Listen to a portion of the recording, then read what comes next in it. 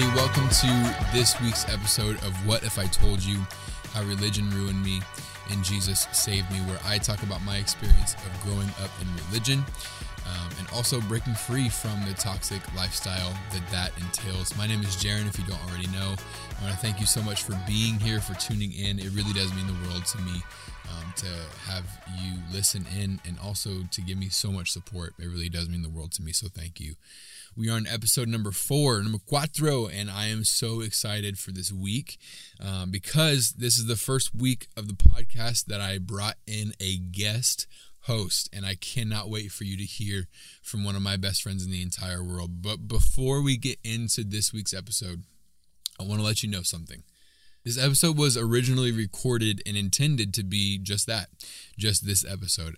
However, once we got to talking about what we are talking about today and unpacking everything that it entails, we ended up talking for way longer than I expected. And so I decided that it would be best to break this one up into 2 parts for 2 reasons. One, there's so much to this, and it's a lot to unpack, and it's a lot to process, and it's a lot to think about. And so I wanted to break it up for that reason. But also, like I said, we ended up talking for way longer than we expected, which is not a bad thing. It's a great thing. And so I just figured that it'd be good to I want to respect your time. And so I broke this up into 2 parts. So you're going to get part 1 today, part 1 next week. And so in order to get the fullness of what this topic entails, make sure that you're tuning into both weeks to get all of that.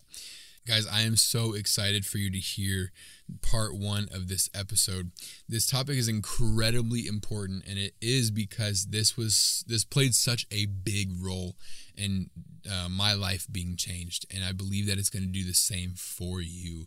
And so that being said, let's dive right into part 1 of What If I Told You to Stop Asking for Forgiveness. Today, we got a treat, y'all. I am not alone today. I have a very special guest on the podcast today. This is my pastor, and he's one of my best friends in the whole world, and he means so much to me, and I'm thankful for him being on here. Everyone, give it up for David Gomez. Man, what's up, man? It's good to be with you on this podcast. Yeah. And dude, can I just say, Jordan is still the GOAT. Oh my gosh. And I'm glad that you're doing this podcast. Here's Everyone, why. Thank you so much for tuning in to What If I Told You. I have to go fire my best friend from the podcast today. I'm just kidding.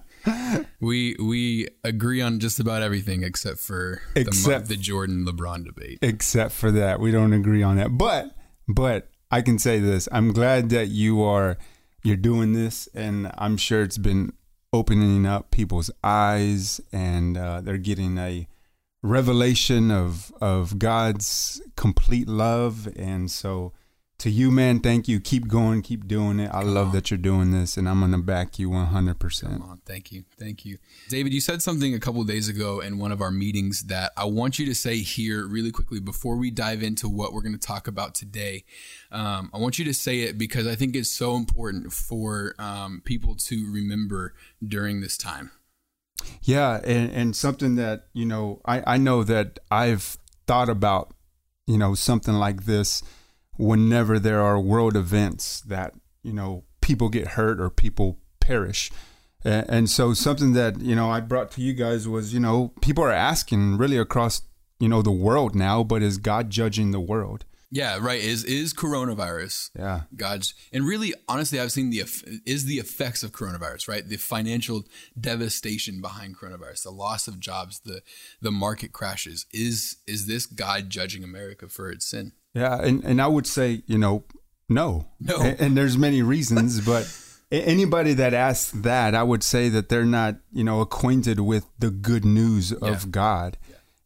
And I would even say this, that the sins of America, along with the sins of the entire world, they were taken care of, or I would say they were judged at the cross. Yes. And we just don't say that. I mean, we know that because in Hebrews 10:12, it tells us that once and for all, a sacrifice was done. Yeah. Complete. Yeah, absolutely.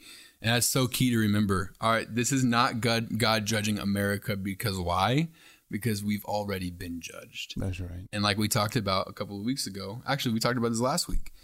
We've been judged, and we've been judged righteous. If as a believer, we're judged righteous. And so be encouraged by that. This is not God judging America. This is not us paying for our sins or the sins of our forefathers. No, this is just life. And, Psalms declares that the heavens is the Lord's, but to man, he's given the earth. And this is just the effects of nature. And it's hard and it's difficult, but, like I said, we have a very real hope in the midst of this. I've even heard some people ask, what did we do to deserve this? Right? And absolutely nothing. Bad things happen to good people. Yeah. Bad things happen to bad people, but even good things happen to quote unquote bad people. Yeah. But it's so interesting that whenever something bad happens in our life, that is new or change or anything that we have to adjust to, our first question is, what did I do to deserve this? And sometimes, man, you just said it just a moment ago that it's just life. Exactly. It's just life. And we like to keep score, right? That's what we do. We like to keep score. If I'm good, I'm going to get good, right? If I do bad, then I'll get bad. But that's karma. That's not faith in Jesus. Yeah, exactly. Exactly. A lot of us are believing, like you just said, like this is a byproduct of something that maybe I did, or I lost my job because I wasn't faithful, or I lost my job because I need to get closer to whatever it is. No, that's not faith. That's you believing in karma. And that's such a good truth. Hope that encourages you today that this is not God judging America. This is simply life. And so, hey, I'm so excited for today. The last couple of weeks, we have been building foundation, David, on kind of what this is going to launch this week. And so all that was building up on foundation for what I wanted to start this week. And so starting this week, we are going to start addressing some really real things that make people who live in religion. And if you don't think that's you, think again, because it very well may be. But that make people in religion live in bondage. And so today I want to pose a question to all of you. What if I told you to stop asking for forgiveness? Wow. Some of you, hey, listen, don't go off the podcast just yet. Don't disown me as a friend just yet if you're listening, okay? I know it's scandalous and it's something that's so different to what we heard. And I think it's because to most of us as Christians, it's a really elementary concept, asking for forgiveness, right? But I want to tell you that today. What if I told you to stop asking for forgiveness? And if you haven't caught on to the rhetorical side of this podcast, when I say that, I mean I am telling you. I am telling you to stop asking for forgiveness. And we're going to talk about that today. And we're going to dive into that. And I want to say one quick thing before we really get into the meat of this. I'm not saying that asking for forgiveness is a bad thing, right? There's context in which that is healthy. But really, when you have the pressure of asking for forgiveness constantly on you, it leads to really unhealthy spiritual practices, which in turn leads to a really unhealthy spiritual reality. And so this is something that I want to address, because this is one of the things that when I was coming out of religion was a major thing that helped me completely, or really just start the paradigm shift that was my mind when I was coming out of religion. And so I want to talk about this today. And in order to really get a grasp of this topic and why I want to talk about this and why I think this is something that you should stop doing, I think it's important to talk about where we get this idea. Because when I looked into this, it's surprisingly unscriptural. Yeah. It's surprisingly unscriptural. And I was researching this, and it's like, realistically, I found one piece of scripture that is the hinge for this idea of asking for forgiveness. And it comes out of 1 John chapter 1, and it's verse 9, and I'll read it right now. 1 John chapter 1, verse 9, it says, "If we confess our sins, he, being God, is faithful and righteous to forgive us our sins and to cleanse us from all unrighteousness." And like, when you look at that verse with no context, it can be really difficult. But I want to talk about this really specific piece of scripture because, like I said, this is the one thing that people use to back up the idea of asking for forgiveness. Oh yeah, most definitely. And you know, being in ministry, this is one of those key verses that you drive people to the end of a gathering or a service. So to make sure this is what we like to call an altar driver. Yeah. Just to make sure that you get the response that you want. Or you may believe that God may want. Yeah, for sure. And confess to be forgiven, right? But if you dive into the context of it, man, you can share a little bit on that. But if you dive into the context of that, you get to see that it actually frees us. Yeah. Because what you have done is you have rightly divided the scripture. And that's so key because, and this is something I've lightly brushed over before on a previous episode, but when it comes to scripture, this is something you and I talk about all the time. Context is everything. Yeah. You cannot take scripture for face value because a lot of scripture is really, really terrifying at face value. And so it's really important, if you're listening, it's really important to look into not only what they're saying, but who the writer is saying it to and when they're saying it and what region of the earth they're saying it and why they're saying it. Context is everything. And so, yeah, it's so true. That is so important. You know, it brings up a good point because whenever we don't know what to do, we'll go back to the Old Testament, meaning we'll go back to thousands and thousands of years ago to try to get some kind of answer for our now question. Yeah. And it's so backwards because if we really believe that Jesus is alive today, then he's guiding us and talking to us and answering our questions for today. Yeah, 100%. And so, yeah, like I said, context is everything, and it's especially true when it comes to the scripture. And I'm just going to lightly brush over this. When you look at the context of what this piece of scripture is saying, remember 1 John 1:9. 1 John 1:9, if we confess our sins, he is faithful and righteous to forgive us our sins and cleanse us from all unrighteousness. I just quoted that by memory. That's how you know. Let's I know go. Well, I was raised in church, man. Those are one of those things. I was a Bible quizzer. I had to I had to know that, man. And the history of Jaron comes out. There it is. I'm a Bible quizzer, man. You know, I was always on that thing talking about how we got to ask for forgiveness. Come on. But yeah, the context surrounding that is really important because the writer of 1 John, which is John, he's talking to a really specific audience, and in the context around the scripture is John speaking to this community about false teaching. And he's really preaching against a group called Gnostics. And we can dive into this a little bit, but Gnostics were teaching some really disingenuous things that Christ was not about. And so this letter is really John addressing a lot of those things. And so first of all, when you look at it in the context of this passage of scripture, it starts to make a lot more sense that he's not just saying, hey, you need to confess your sin. No, if you look at the previous scripture, I mean, just verse 8 says, if we say we have no sin, and that's a lot of what the Gnostics were saying, right? They were saying we have no sin. There is no such thing as sin. No, John is saying that's not true. We had sin, and our sin was paid for. But that's kind of what he's talking about in this verse. And it's really important to look in the context of that. Yeah, and you know, just thinking on that route and on that track, really is there was and even now there's people that live like there is nothing that is wrong, but. This is why we need a savior. And John was simply saying, yo, you need a savior. 100%. Yeah, you need a savior. He was there from the beginning of the foundation of the world. From the very beginning was God. The word was with him and he became flesh. John is basically reporting back, you know, and saying what you believe is really not the right thing because there's a savior who walked this earth, who died for your sin. Yeah. And he's really bringing the point that Jesus is the main thing. Come on.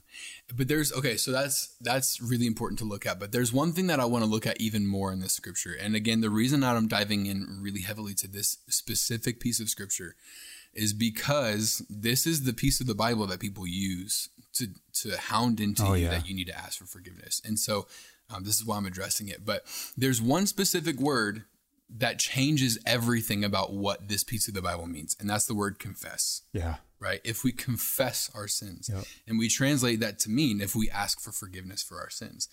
And as I was researching this blew me away, because I was looking into the Greek. And if you don't know, the New Testament was originally written in the language Greek. And so when things look confusing, a lot of times that's what I'll do is I'll go back and look at the original Greek word and what that means. And in the context of this piece of the Bible, it's really, really interesting, because this word confess comes from when you really break it down, it comes from the Greek word homologos, okay? Which means, when you break it down, homo means same, and logos means what? Mind. Right? Mind, thought. Yeah, say that. Belief. And so when you really break it down, here's what it means. The definition of the word homologos, in other words, the definition of what confess means in this scripture is this: to be in one mind, okay? To speak the same, to agree, or to say the same thing as another. And if you're not catching on, stick with me, because who is called the Logos? Yeah. Who is it? It's Jesus. It's Jesus. Yeah. Jesus is called the Logos. And so when you look at it in that term, all the scripture is saying is for us to be in the same mind as God about our sin. Come on. And like we talked about last week, what is God's mind on our sin? Tell us. Because this is so good.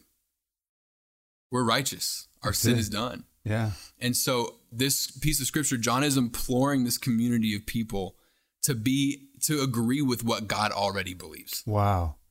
That changes things about confession, man. Absolutely. Because it's not you living in a distant state, right? It's not you asking for something. It's you.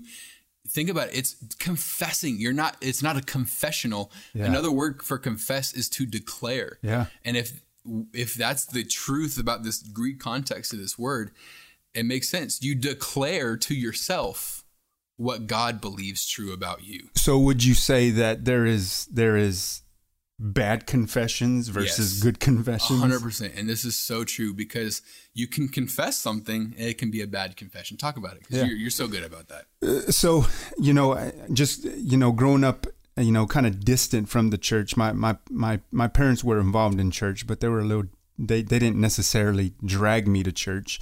I watched from afar. And so I didn't hear it every week, kind of like you did. Yeah. So confession on my... And I will reiterate, I heard this every week. Yeah. As I'm sure a lot of people who listen to this podcast did. We heard it every week. But yeah, you didn't hear it every week. Yeah, I didn't hear it every week. And so confession wasn't on my mind each and every day or each and every week. Jeez. Although maybe I needed to confess, I don't know, but it wasn't on my mind. All I knew is that God loved me. Wow. And that my parents loved God and my parents were blessed. I watched them as they walked with God. Yeah. So I didn't have this like guilt trip, this condemnation over me. And that's such a good point. It's a guilt trip. Oftentimes the idea of asking for forgiveness slowly turns into a guilt trip. Yeah. But anyway. It does, absolutely. But I would say this, when I was 28, I came back to the church and I was radically transformed. Eyes were open. I mean, my heart was open to Christ, right? Of what he actually did for me. I received grace. I experienced grace. But then when I went back to the church and went to work, then everything became a drag. Even trying to line up my thinking with what God thinks about me. Like somehow, some way, the gear changed, it switched. And now what I enjoyed, I didn't enjoy anymore. And I found myself in that trap of really doing bad confessions over and over and over again. And so give us an example of what a bad confession is. Yeah. A bad confession would sound like this. I'm a sinner. A bad confession would sound like this. Hey, I'm always going to fail. Wow. A bad confession sounds like this. I keep messing up in the same area and I'm never going to change. Dang. That's a bad A confession. bad confession for me looked like this. I don't think I'm ever going to be able to break this. Wow. A bad confession looked like this for me. I really need to free myself from this. That's something that I think a lot of people probably do with. I need to free myself from this. Another one for me was I need to, and you notice how a lot of these are starting with I need and I. Yeah. Really just I. Yeah. We're focused on I, focused on me, and not Jesus. It's fine. But a big one for me was that it was I don't think I'll ever be able to overcome this sin. Yeah. That's a bad confession for me. But and you know what it does? What it does is it almost makes the sin or whatever you're dealing with, it highlights it more than what Jesus actually did. Wow, that's so true. And so you end up focusing on that thing. Yeah. You're confessing it, trying to throw it away, trying to get rid of it, but all you're doing is highlighting it. And it makes so much sense. And Paul talks about this, right? What you're doing is a part of the law, right? You're saying I. You're creating, like we talked about last week, a do-it-yourself system. And when you create a do-it-yourself system, you're living under the law. And Paul says the law is what gives sin its power. Yeah. But what you're saying is so key, because it makes, even if you want to take scripture and you want to take the spiritual side out of this, it makes so much sense, right? If I am always focused on I need to overcome sin. I need to overcome sin. I need to overcome sin. I need to stop doing this. I need to stop doing that. I need to overcome this. What's the common denominator here? What are you always thinking about? Yeah. You're always thinking about your sin. Yep. And it's a psychological thing, right? You're always focused on your sin, and that's so true. And it almost, you just said it, it almost makes it more enlightened in your mind, which makes it almost more enticing. Yeah. You know what I mean? Yeah. And I noticed that in my own life, like, before I came out of religion, that was what I dealt with. Mm-hmm. It was always, man, I gotta get away from this sin. And it might have looked different for you, but for me, it was, I gotta get away from this sin. Yeah. I gotta stop doing this. Don't do this. Don't do this. Don't do this. Don't do this. Well, what am I always thinking about? Thinking about that. Yeah. You know what I mean? Always thinking about it. And if it's always on your mind, then you're gonna act it out, because every action begins with a thought. Wow. That's what it is. Say that again, because that is so true. Yeah, every action begins with a thought. Yeah, and so this thing about confessing is powerful for a believer, because you get to use it the way God intended it to be used. Yeah, a good confession. Wow. So, what are good confessions? Say it. I'm a saint. Ooh. What are good confessions? I'm made righteous. Yeah. What's a good confession? Hey, I am a success in this area of my life. Yeah. It's a good confession. Yeah. And you know what? Sometimes you may not see that play out until maybe a week, months, years later.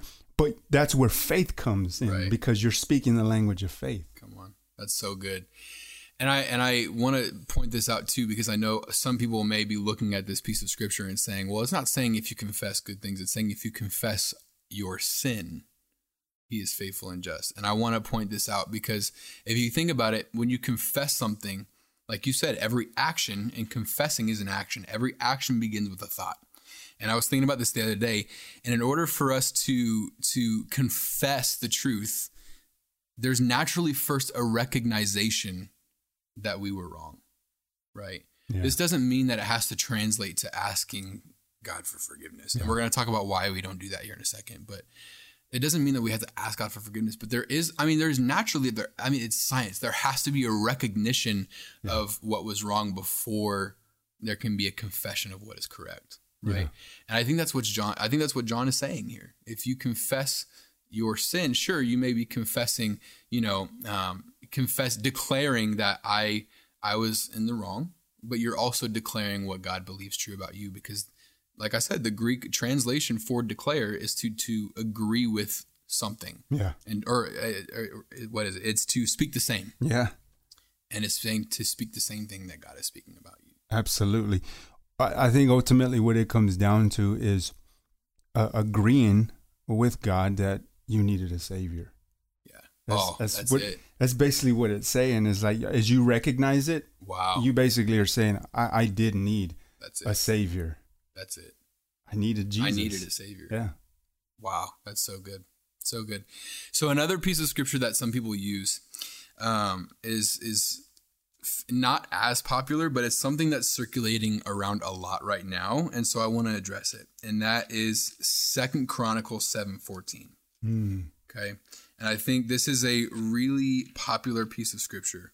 And if you hear pages flipping, it's because I'm turning my Bible. Yes, I carry a physical Bible. Come on. Like I'm shame people for using the Bible app. No, I use the Bible app too, I promise. So 2 Chronicles 7:14 says this. And like I said, this is circulating a lot right now, especially with everything that's happening right now. Here's what it says. If my people who are called by my name will humble themselves, pray and seek my face, and turn from evil ways, then I will hear from heaven, I will forgive their sin, and I will heal their land.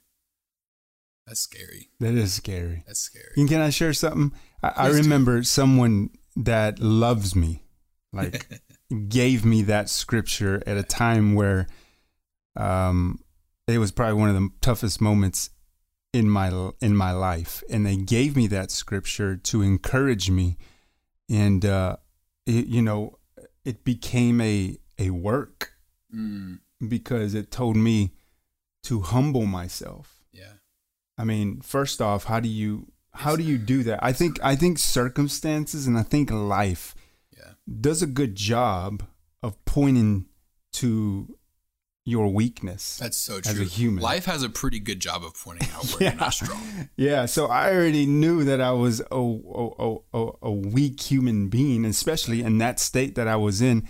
And here I go, and someone gives me this verse, and in back of my head, I was like, "There's nothing encouraging about this." So, but this is where the forgiveness of God plays a main role, especially in the scripture. Yeah. Because it doesn't point to me, right? Dang. It points to Christ. That's so good, and that's so true. Because if you don't know, this is 2 Chronicles 7:14. Yeah. Where is 2 Chronicles 7:14? You're gonna have to flip a few pages way back. A few pages because it's in the Old Testament. Yeah.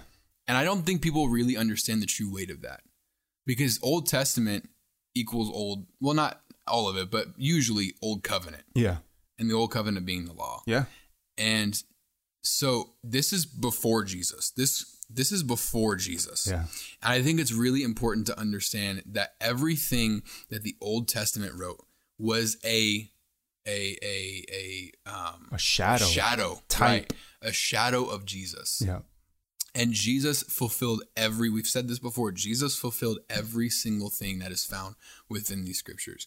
And so when you read it, think of this in the context of Jesus, right? If my people who are called by my name will humble themselves. Well, Jesus humbled himself. I'd say that. Yeah. He humbled himself. Yeah. If they will pray and seek my face. If you don't know, Jesus prayed pretty often. Mm-hmm. Think about the Garden of Gethsemane before Jesus died. He bled because he was praying so hard. If they will pray and seek my face and turn from their evil ways, well, Jesus was perfection manifested, right? Yep. Then I will turn from heaven. I will forgive their sin, and I will heal their land. Man, I think it's so interesting that those are all things that Jesus fulfilled for us. And so don't let people use this piece of scripture to go against you. Matter of fact, can I just say, and I think you'll agree with me with this, don't let anyone use any piece of scripture to beat you. That's right. Yeah. Scripture is not meant to beat you. No. Scripture is meant to reveal Jesus. And it's really to edify. It's for the use of edification. Right. Because all of us are called to encourage one another and grow in the grace of God. Exactly. And I said this last week, but I'll say it again. If anyone uses scripture, or really says anything, but specifically uses a piece of scripture like this to tack condemnation, fear, anxiety on you, that is not the purpose of what this book entails. Yeah. This book is meant to tell the story of Jesus, and it's meant to direct our attention to Jesus. That's right. And man, going back to that humble part, this was my fight. Yeah. Because we heard God blesses the humble, right? Opposes the proud, and then, you find something that you're good at and you become a little puffed up about it. Is that pride? Dude, You know what I mean? Oh my gosh. So humbleness, this thing about humbleness, how I need to stay humble. I need to humble myself, right? Stay humble, sit down. Oh Kendrick Lamar, right? And so some people talk about Hillsong United on their podcast. We talk about Kendrick Lamar. That's right. That's right. And so understand this, when you see Jesus for what he actually completed for you, the finished work of Jesus, how he completed it for you, fulfilled it for us. You know what that does? The response after realizing that, you're humbled and you say thank you. Because being humble is not something that we produce. No. It's a response. It's a response. Yeah. Golly. And we're gonna talk about that. We're gonna really dive into that in just a second. But I think I really hope you're seeing that these pieces of scripture that people use to really beat into us that we need to consistently ask for forgiveness are irrelevant to what they're saying, and they mean completely different things than what people use them for. And but here's the thing: people use them, and it was used on me. And I don't say that lightly, because I don't say that it was spoken to me. It was used on me, and unintentionally, for sure. Like I've said, I don't think people were ill-intended, but nonetheless, it was used on me. And it like when you have this false belief and it really, what this does is it creates pressure. Yeah. There's pressure to ask for forgiveness all the time. And it creates a really unhealthy spiritual life. And it did for me. And I think it did for the majority of Christians.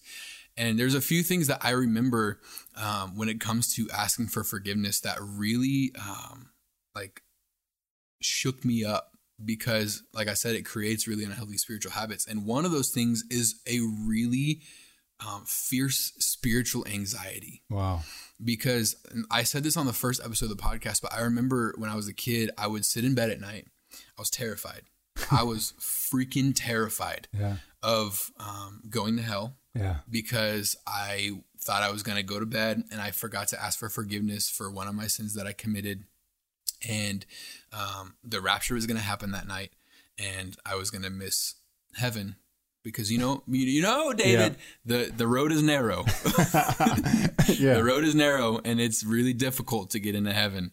That's what I was told. And so it creates a really fierce anxiety from the pressure of it. And the thing is, I think it's really important to understand that anxiety, spiritually and physically, anxiety stems from uncertainty.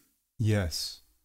I think that's important to know. Anxiety stems from uncertainty. Say that again, because there's people who are listening to this that deal with anxiety. Exactly. And this is not just about asking for forgiveness. This is about any area of your life. Anxiety stems from uncertainty. If you're uncertain about a situation, I think a lot of times, most of us, whether we want to admit it or not, are become anxious when there's uncertainty. We're seeing that right now.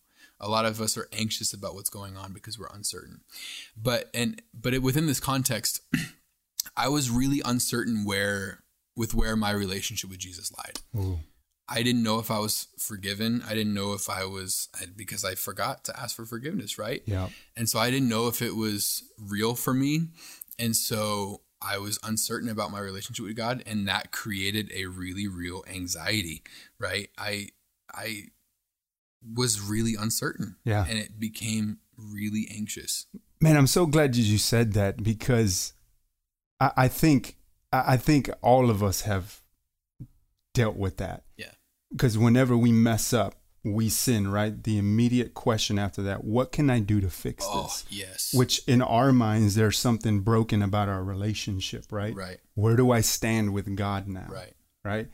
And we forget that forgiveness is, in and of itself, it's a relational act. Wow. So here's a God who is, created the cosmos, created the entire world. Yeah.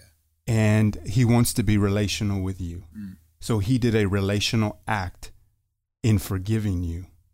Dang. To demonstrate that he's always going to be loyal to you. Dang. You could even look at Peter's life, right? Peter, we know he denied Jesus 3 times. And Peter, I mean, I'd take Peter in my crowd any day. Like, he was one of those ride or die guys. Like, he'd just be there with you. But in this moment, right? He's like, Jesus, I'm not going to do that. But he did. He ran away scared. Yeah. Okay. If you know the story, you know that Jesus, after being crucified and then put in the tomb, he comes back, right? And he shows up on the beach, and there's Peter in the boat, and he cooks breakfast for Peter. And what a practical way. Okay. I'm just taking this. What a practical way to show Peter of his loyalty towards him. Mm.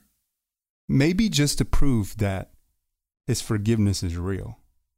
Dang. Because forgiveness is a relational act. Forgiveness is a relational act. It is not a systematic act. That's right. And you said this yesterday, and this is so good.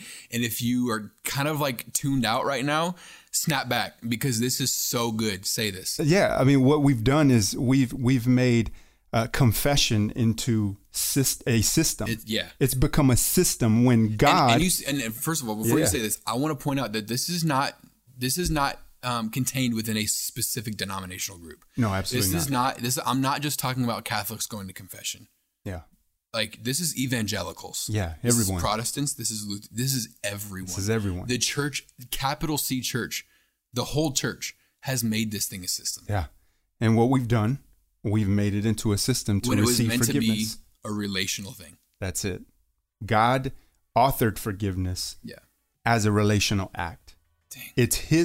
It's more than this, but get the picture. It's his hand being extended of friendship, of love, of union, right? It's God saying, I'm going to do my part. I'm going to do what I need to do to show you that I forgive you. It's a relational act, not a system. Yeah, it's not a system. A relational act. Dang. And what makes it a system is us asking for forgiveness.